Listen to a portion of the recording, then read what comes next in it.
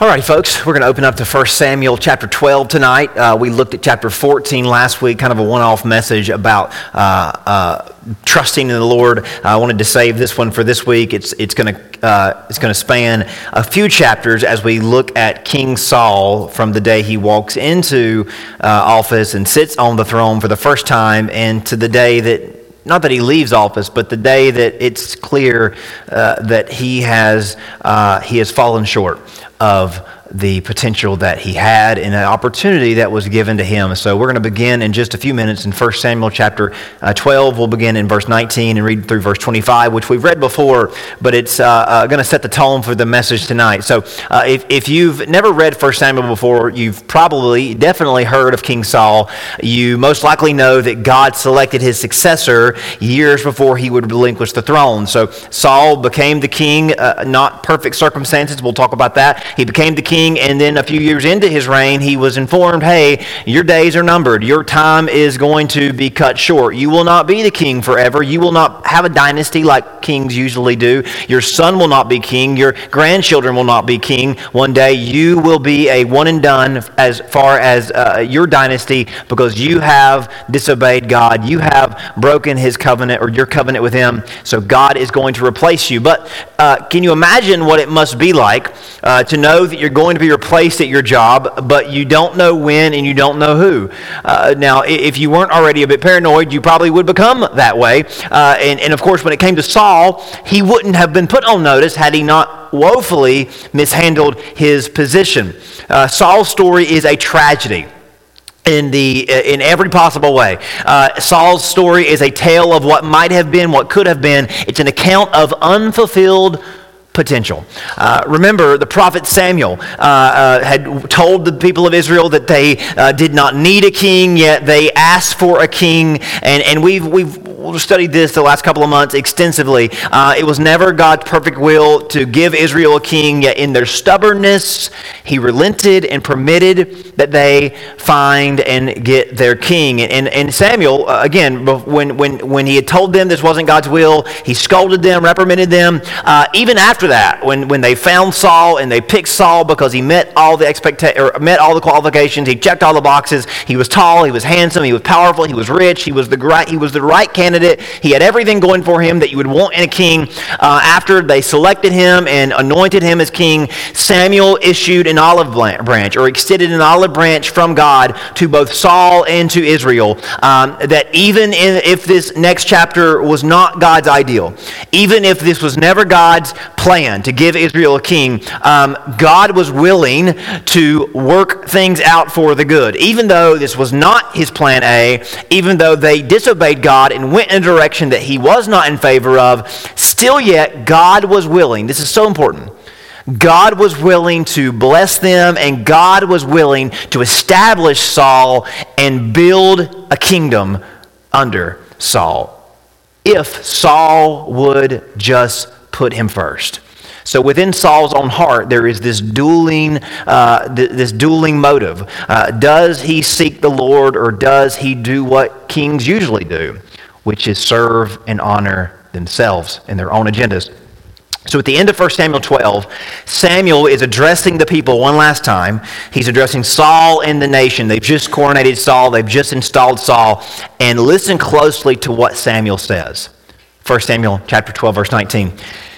And all the people said to Samuel, "Pray for your servants to the Lord your God, that we may not die. For we have added to our sins the evil of asking a king for ourselves." So they install the king. Samuel tells them this was not God's will. They admit that it wasn't God's will. And, it's easy to admit you did wrong after you've done the wrong, right? And I'm not making light of it, but we often will say, oh, I'm not going to sin, and then we end up sinning, and then we admit that we sinned even though we've already done it, right? We should have just not done it, but that's how we are, right?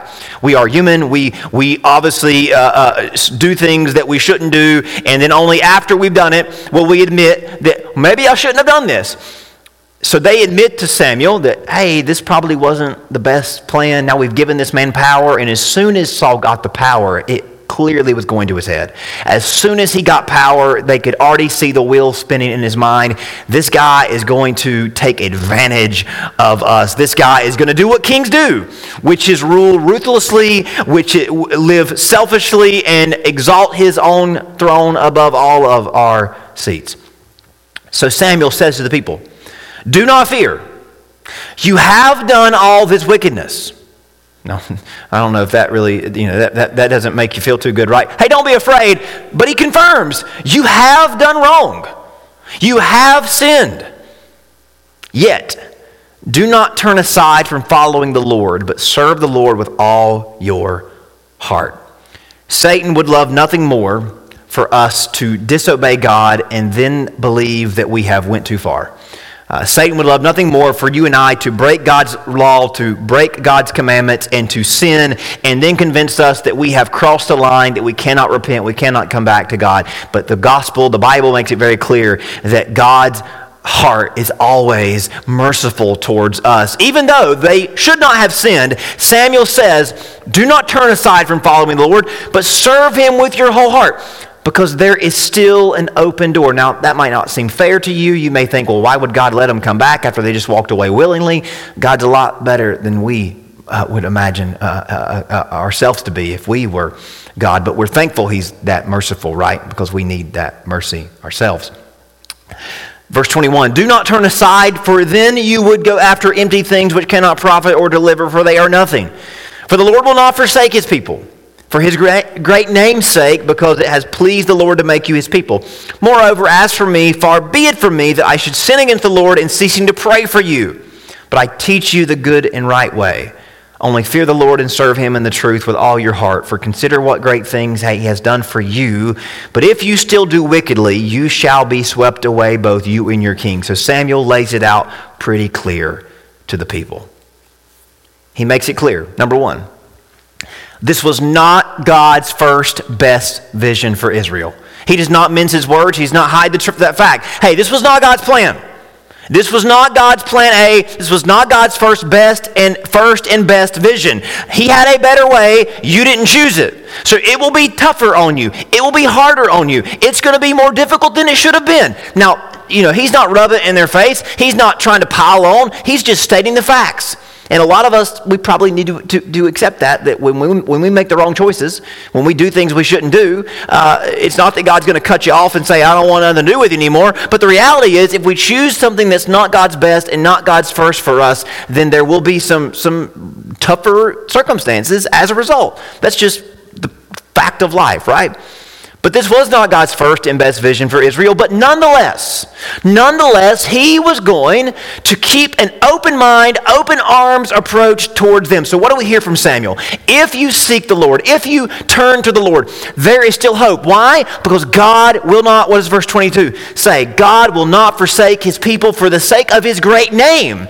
God will not forsake his people. Not even for your sake necessarily. God, his name's sake, his character, he's a loving God. He's a merciful God. He's a gracious God. He's slow to anger, of great kindness. So for the sake of his own name, his own character, and of course he loves us. Of course it's for us too.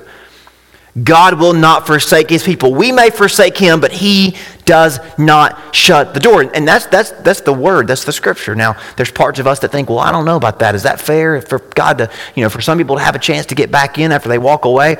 We'll talk about that in a minute. But God is going to keep an open mind, open arm approach towards the people. If they would rely on him, he would forgive them and bless them.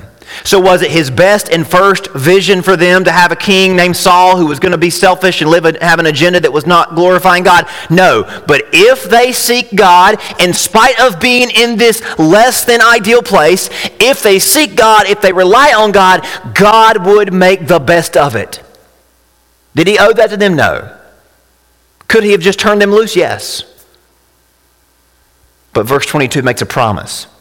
God will not forsake his people. Who are his people? In this instance, it's Israel, but let's go even broader. Every one of us are made in the image of God. So every one of us are the people, are God's people. We are God's creatures. We are God's creation.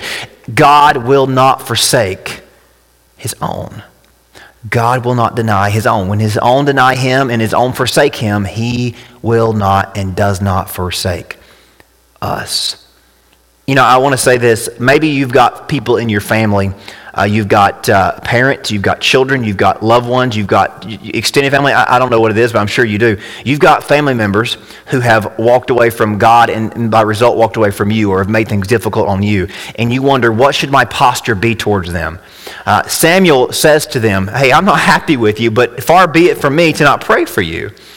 Now we'll learn. Samuel is not afraid to get in their face and say, you've sinned, you've messed up, you should not do this, you should change. And Samuel he's very in their face, very present. He's not passive. But Samuel wants these people to know that, hey, I'm not going to stop praying for you just because you've sinned against God. I'm not going to cross my arms and say, well, good riddance. That's not how it works for Christians, and we should keep that in mind. In a world that has turned away from God, what is our posture towards the world? We are to pray, and we are to have an open mind, open arm approach toward them. Does that mean we ignore the sin and we apologize for the sin? By no means, but we always pray and we always have an open mind, open arm approach because God has an open mind, open arm approach. But let's talk about this for a minute. There's part of us that reads this and thinks, isn't God letting them get away with something? And the simple answer is yes. If we were to bring this and apply this to our world, this is where the church often gets in. We often get ourselves in a little bit of a confusing place, and we often get a little bit us versus them, and self-righteous spirit rises up in us. Is God letting Israel off the hook? I mean, they totally disobeyed God. They totally did the thing he told them not to do, and here he says after they've done it, I'm still here, God. I'm still going to take care of you. I'm still here if you'll turn to me. Now, is that God letting them off the hook? Well, yeah, it's God letting them off the hook. But think about this. When God told Adam and Eve, if you take of the fruit of the garden, of the knowledge of good and evil, when God told Adam and Eve that, what did he tell them? If you do it, you'll die. Right?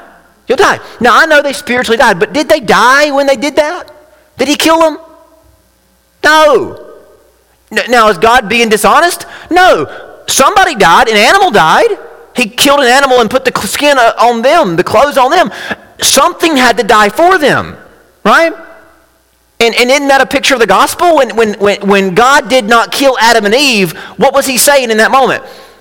I'm going to put the penalty on somebody else. And we know who the somebody else was, right? The same somebody else that died for all of us. When God did not kill Adam and Eve like he said he would, that was letting them off the hook. That's what grace does. That's what grace is. Now, this gets under our skin when we see this going on with others. Listen, but we really ought to observe it and rejoice, because I guarantee it. Have you ever looked at someone that got off the hook and maybe you thought to yourself, I don't know why God did that. Why would God forgive them? Why wouldn't God judge them? The same reason he didn't judge you, right? I guarantee we've also been given a second or third or fourth or fifth chance, haven't we? So when we see somebody else get off the hook, maybe we should thank God for the mercy he gave them. Because will there be a judgment day coming if they don't repent? Absolutely. But we should be thankful when they get a second chance, a third chance, a fourth chance, and sometimes they get 100 chances. But we don't know the heart of God. So obviously it would have been great if they had never disobeyed, but the fact of the matter is that that's how God responds or is willing to respond to any of us. If you think someone was let off the hook, just remember we've been let off the hook too. We have. I'm not making light of sin. Sin has consequences. They paid the consequences. We'll read the story. It's very consequential. They don't get off easy. But I want us to know that it's by the grace of God that all of us are here tonight. Do we suffer from the sins and the choices that we make that are not in God's will? Absolutely, to various degrees. And but we all reap the benefit of God's grace. And the verse on the screen is one that we looked at the other night. Romans chapter 11, verse 5. At this present time, there is a remnant chosen by grace. And if it's by grace, it's no longer by the basis of works. Otherwise, grace would no longer be grace. And that's a wordy way of saying it's by the grace of God that all of us are saved. Did we all get let off the hook? Yes, we all got off the hook. Because sin, we weren't punished for our sin. Jesus was punished for our sin. So was it God's will for Saul to be king? No. Was it God's will for Israel to be out of his perfect place? No. But once he became king, God was willing to show grace and lead Saul in the best possible way. So here's the thing you should learn and you should apply to your families.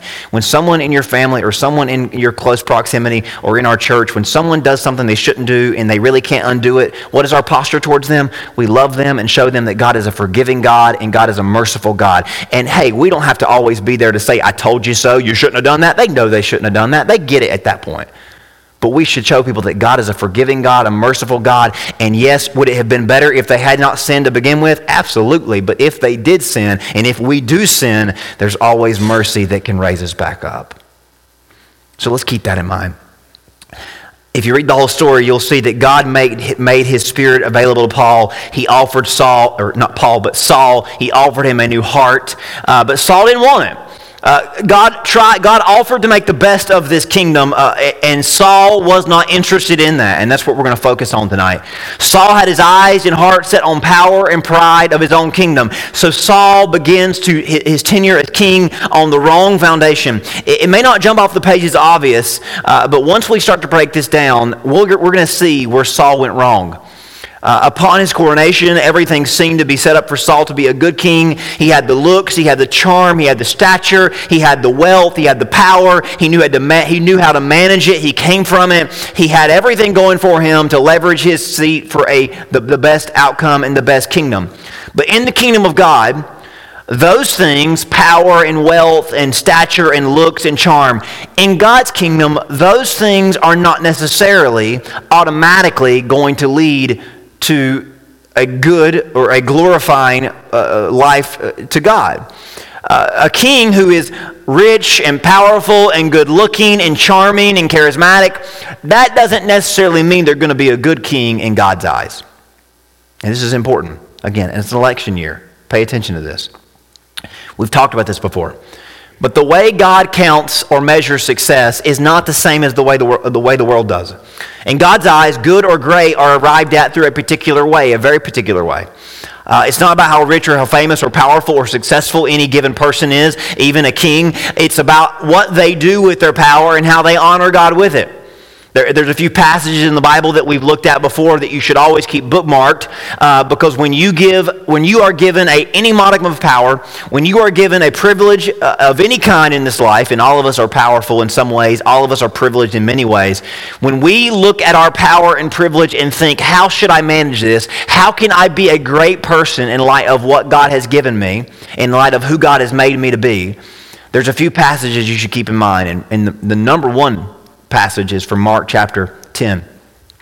Jesus called his disciples to him and said, you know that those who are considered rulers or powerful of the Gentiles lord it over them.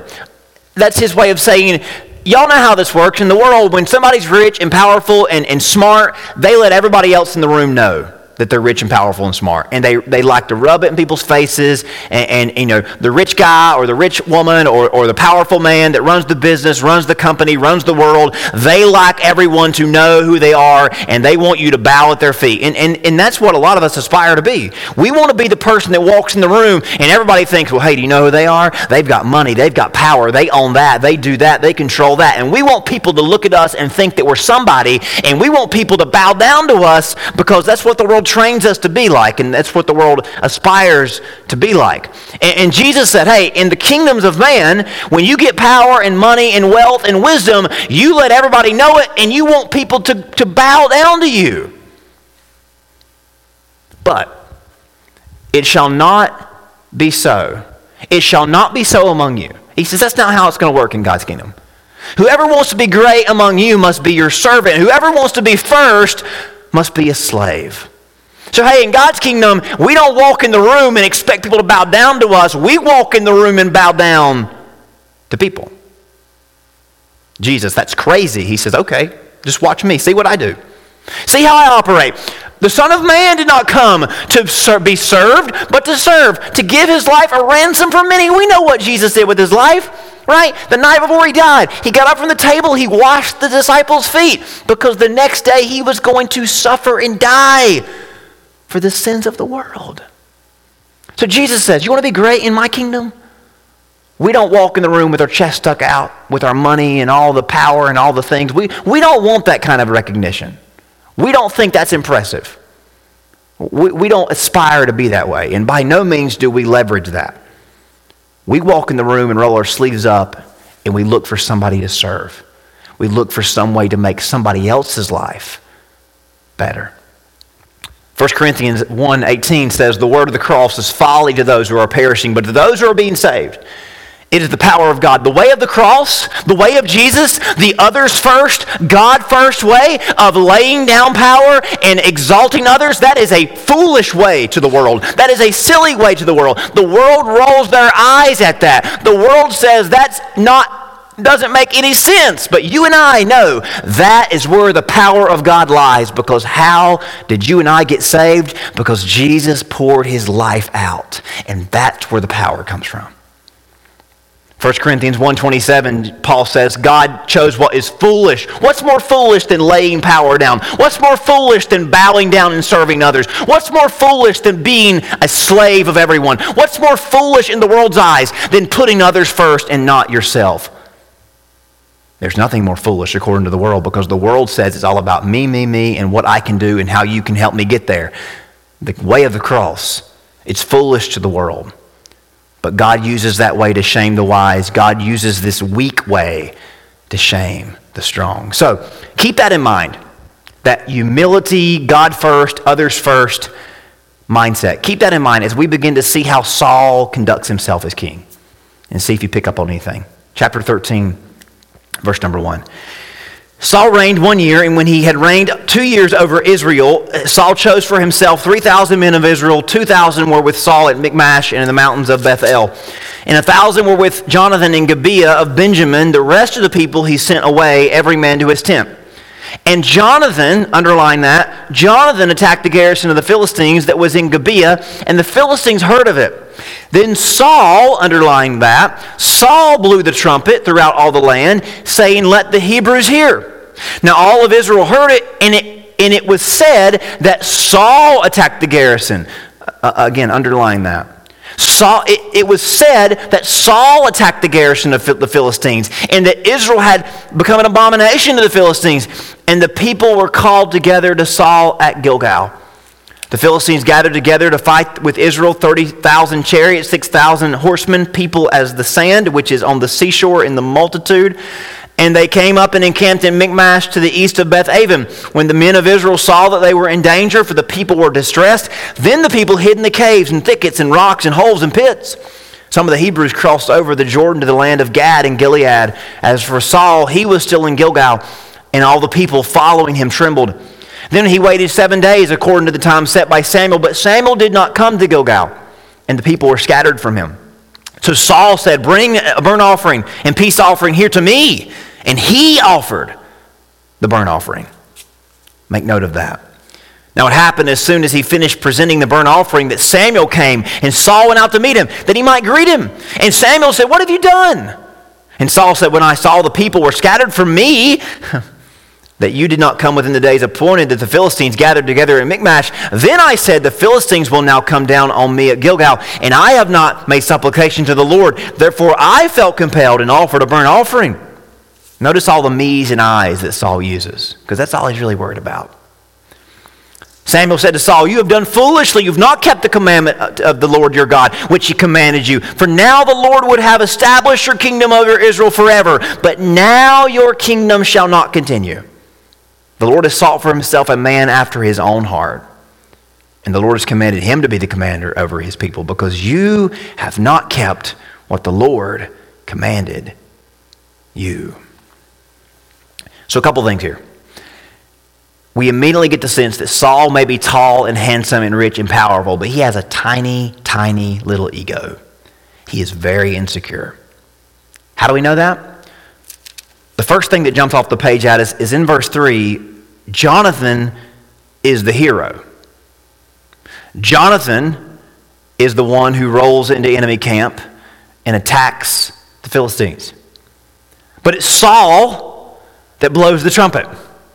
And it's Saul that takes the credit. And in verse 4, Israel begins to hear the report that Saul has done this thing. And then we get down in the later verses, verse 9, verse 10, verse 11, where Saul is all about me and about I and about what he thinks is important for his reputation. Jonathan, Saul's son, does the heavy lifting. But the word that Saul spreads is that Saul defeated the garrison. And that's not what happened, is it? Jonathan did it. But Saul takes the credit.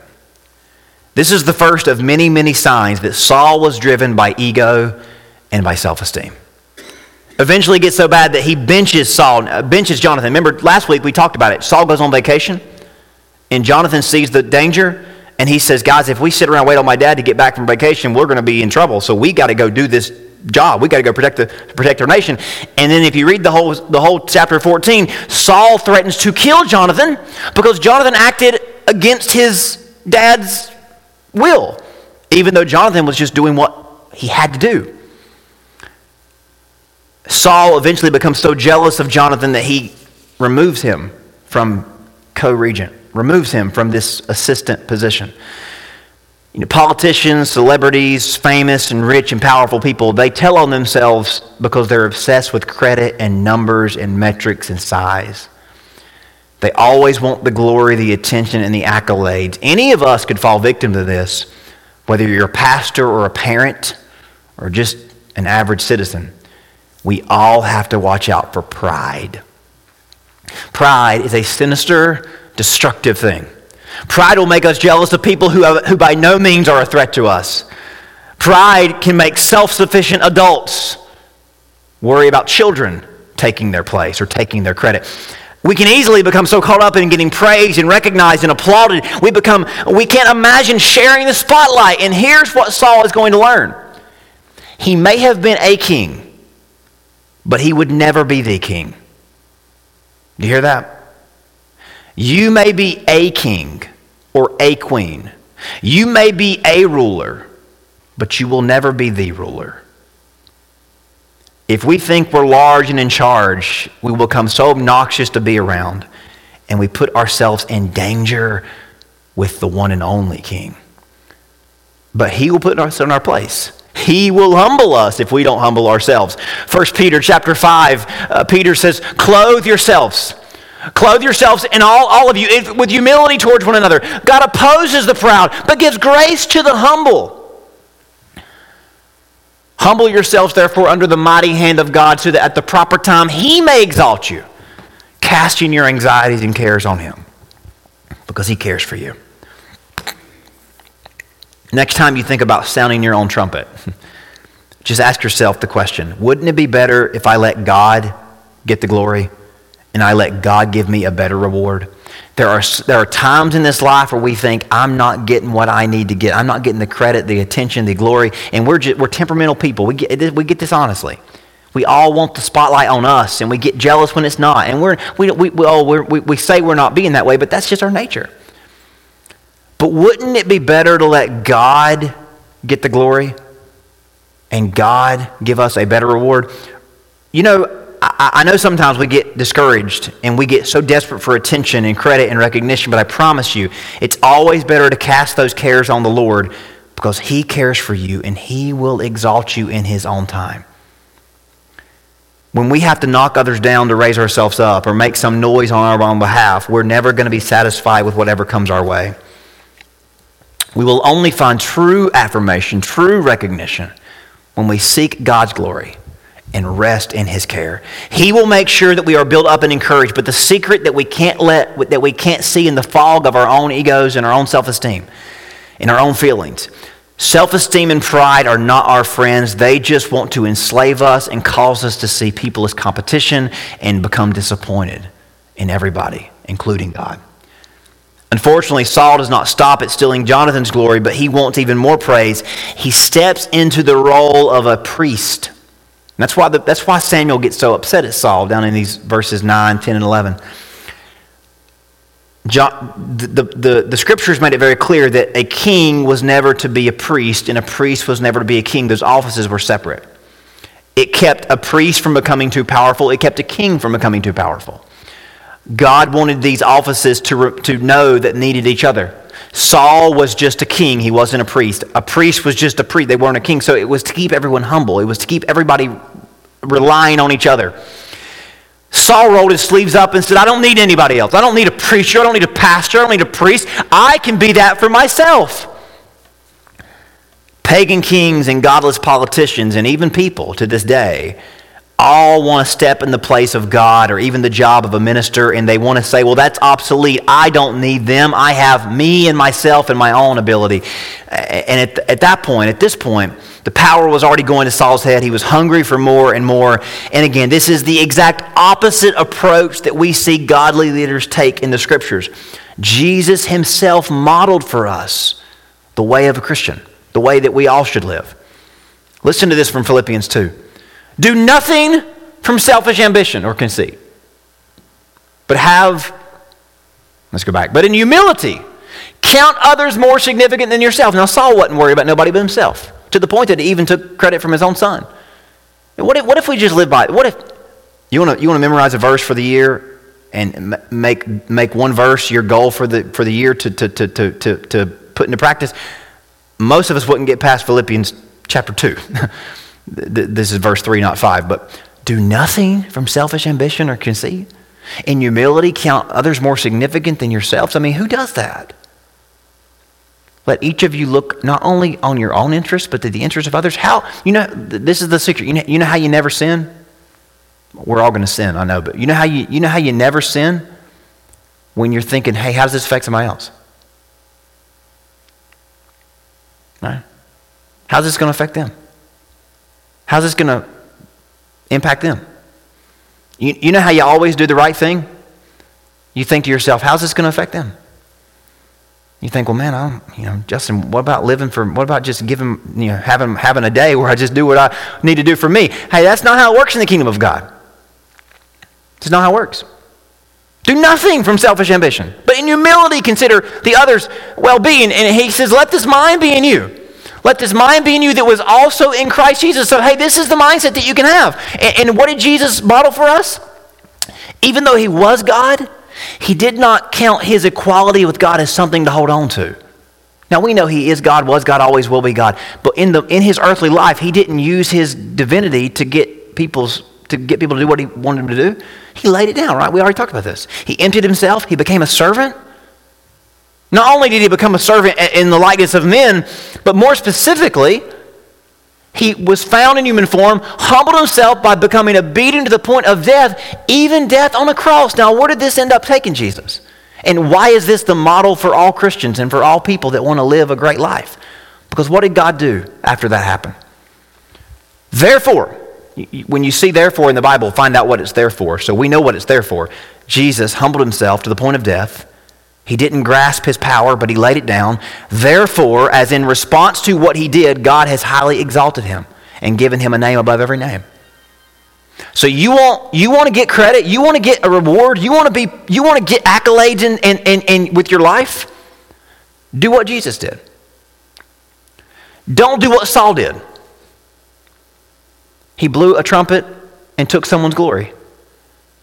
He didn't rely on the priest to do the priest's job. He decided, I'll do the priest's job. And he rolled his sleeves up and he had everybody thinking about him because that was what he was concerned about.